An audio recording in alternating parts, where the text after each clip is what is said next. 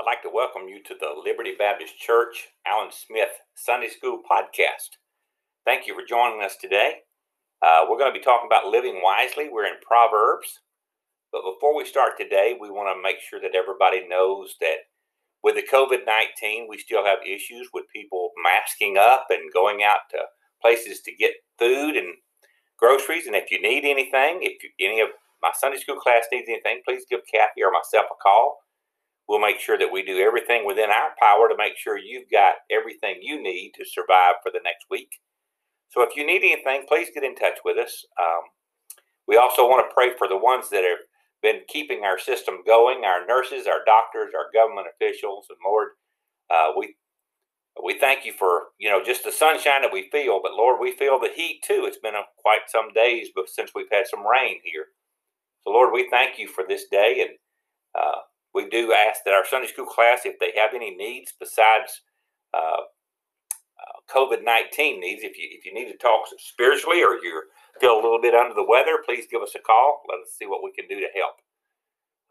Before we get into Proverbs 14, I'd like you to go ahead and get your Bibles out and get ready. But I want to go ahead and pray, and then we'll go ahead and break apart this week's lesson called Living Wisely. So let's go to the Lord in prayer. Dear Lord in heaven, we thank you for this day. And Lord, we thank you for the sunshine we see this morning. Lord, we thank you for the love that you have in your heart for us. And Lord, we thank you for the wisdom that you impart to us because, Lord, we live for you. But Lord, we thank you that you do more for us than we can ever even see. The breath in our lungs, Lord, the sunshine that we see and the warmth we feel in the air, Lord, you give to us, Lord, not because we're worthy, but because you're worthy. And Lord, you loved us enough to send your own son to die on the cross for us. And Lord, that is enough, Lord, for anything that we need. But Lord, we still have other desires in our life. Lord, we want to live to honor you. We want to live to watch, Lord, you help us to grow. And we want to watch our grandchildren and our children grow, Lord, to become leaders in Christ. And Lord, to honor you with their lives also. So Lord, be with us. Lord, as we break apart your word today in Proverbs, help us to help Solomon, Lord, to teach about living wisely. And Lord, help us to live wisely is what we say and do. And Lord, give us application today. Lord, that today, when we make application to life, that people can see it in their own life. Lord, that they get an opportunity, Lord, to glorify you with what today they've heard. And Lord, that you might be magnified and glorified and honored, Lord, because that's the least we can do for you after all that you've done for us. So Lord, thank you for loving us enough. Thank you for sending your son. Help us to get through this time of COVID-19 desires. And Lord, help us not to become depressed from staying indoors. And Lord, help us to just look at you with all wonder and all hope. For it's in Christ's name we pray. Amen. So if you will, get out your Bibles. Our lesson this week starts in Proverbs chapter 10 and goes through the end of chapter 14. But we're only going to study chapter 14. So I'm going to do a little bit of paraphrasing to get us up to chapter 14 before we even start. And again, this week's lesson is about wisdom. This week, Solomon is teaching us about the contrast between following God's wisdom and the foolishness of failing to do so. Chapters 10 through 13 talks about how a wicked person would try to get rich using unscrupulous approaches, and how a righteous person would make money through hard work, honesty, endurance, and responsibility. Solomon also teaches us that words and actions reveal the difference between wickedness and righteousness. Upright people would understand the value of instruction and discipline, but wicked people would favor treachery and violence. And the righteous person would value integrity, but wickedness would drive an individual to lie and to stir up strife. And honestly, we see this type of thing still today. People in the streets asking for and rioting for things they didn't work for, but feel they should be entitled to. This type of arrogance shows how just following your own desire and your own wisdom can lead to chaos or disorder and confusion. This type of arrogance prevents people who are gripped by wickedness from accepting corrective criticism, thus leading to more foolishness. Solomon again points out the destructive outcome of foolishness. He says a foolish person would end up causing destruction, but a godly person would continue to walk with God and grow in integrity. A wise person can live in joy, even in times of sorrow, but nothing but grief await a foolish person. Today's study starts in chapter 14. But first, let's talk about things that are changing and making the world think we're smarter today than they were back then. So today, we have smartphones. We have smart televisions. We have computers that can find our own innermost desires. We have cars that can drive themselves, toilets that flush themselves, and hand wash stations that automatically dispense soap, and then a dryer that automatically dries your hands. We're so smart, we found a way to do it ourselves. The only problem with all of this, we haven't gotten any smarter. We've just isolated ourselves. Do not mistake what I'm saying. Progress and inventions are great, but they don't necessarily make us smarter. Wisdom's not about being smart. It's about being wise and sensible, and can only be learned by God's wisdom. In Proverbs 14, Solomon arranges the verses in an ancient Hebrew poetic form called chiasms, or where the main point or idea in the center of the passage instead of at the beginning or at the end. Thus, the way we will study chapter 14, we're going to study verse 8 and 15 together. And we'll study verses 9 and 14, then 10 and 13, and then finally 11 and 12. Thus, 8 and 15 discuss the fact of being prudent. So I'm going to read verses 8 and 15, and we'll discuss those. Chapter 14, verses 8. It says, the wisdom of the prudent is to understand his way, but the folly of fools is deceit. Verse 15 says, the simple believes every word, but the prudent considers well his steps. You see, prudence involves thinking through an opportunity or a challenge carefully. Before drawing a conclusion or coming to a decision, a person who practices prudence is referred to as sensible. A wise man told me long ago, you may have been through the same thing as someone else, but you don't know how they feel because you've never walked where they have walked. So before you can see from their perspective, you need to walk in their shoes for a while. Then you need to make wise decisions as to their needs. Thus, the foolish doesn't take the time to rethink or to think through the situation facing them, and they make their choices quickly and dive headlong into their choices. How many of us are guilty of that? Most of us would say, yes, I'm guilty of hearing something somebody says and not digging for all the facts. What we find out is head knowledge is insufficient without the Spirit's application to the inward man. You see, wisdom is the righteous application of true knowledge. The sensible person is one who examines his or her lifestyle and their experiences and learns from failure and corrects those mistakes so that they do not continue making unwise results.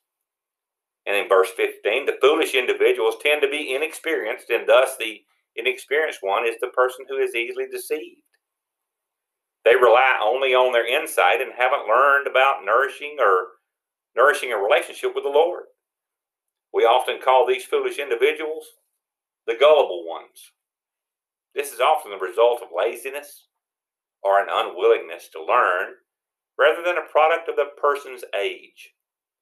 Thus, the sensible one watches their steps very carefully, being thoughtful and diligent as we make the decisions in our life. Thus, as Christians, we should seek his direction and take the path that he leads us to choose. Thinking through our steps prevent us from doing something that will turn out to be foolish or that might get us in trouble. The old saying, measure twice but cut once can easily apply here.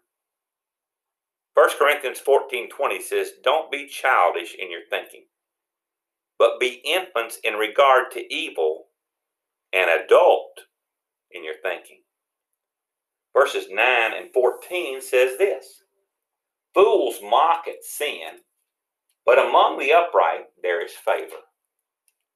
The backslider in heart will be filled with his own ways, but a good man will be satisfied from above. The comparison to fools and the wisdom or prudence continues with the law of restitution here. When a person's sinful act resulted in another person's loss, the guilty party was required to repay the amount of the loss plus an additional 20%. Thus, the guilt offering required a sacrifice to God as well as restitution to the victim.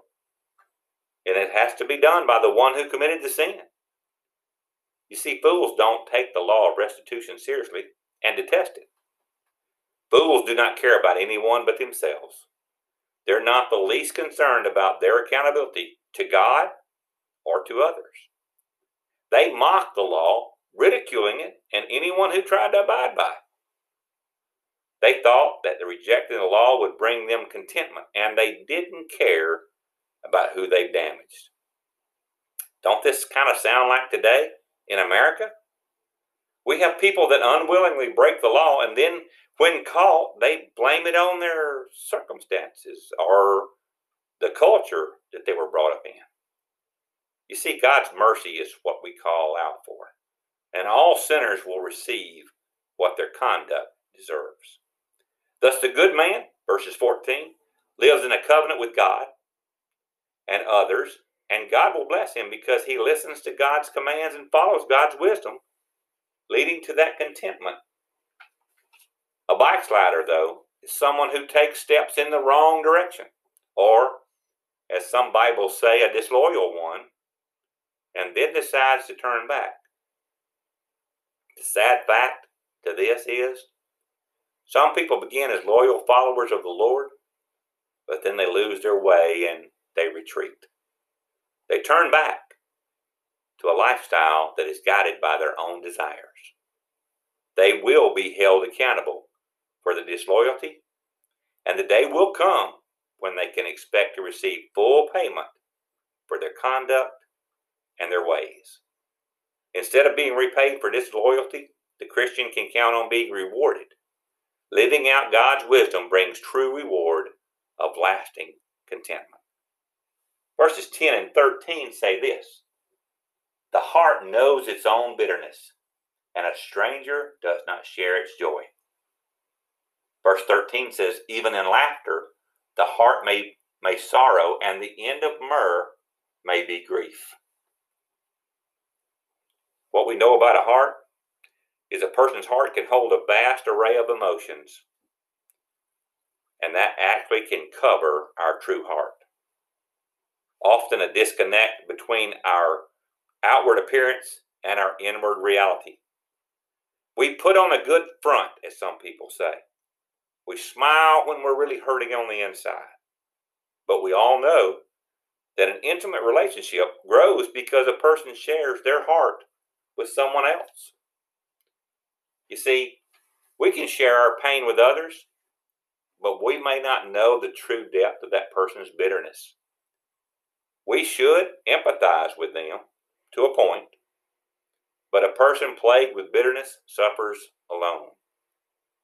We do well not to confuse joy with happiness.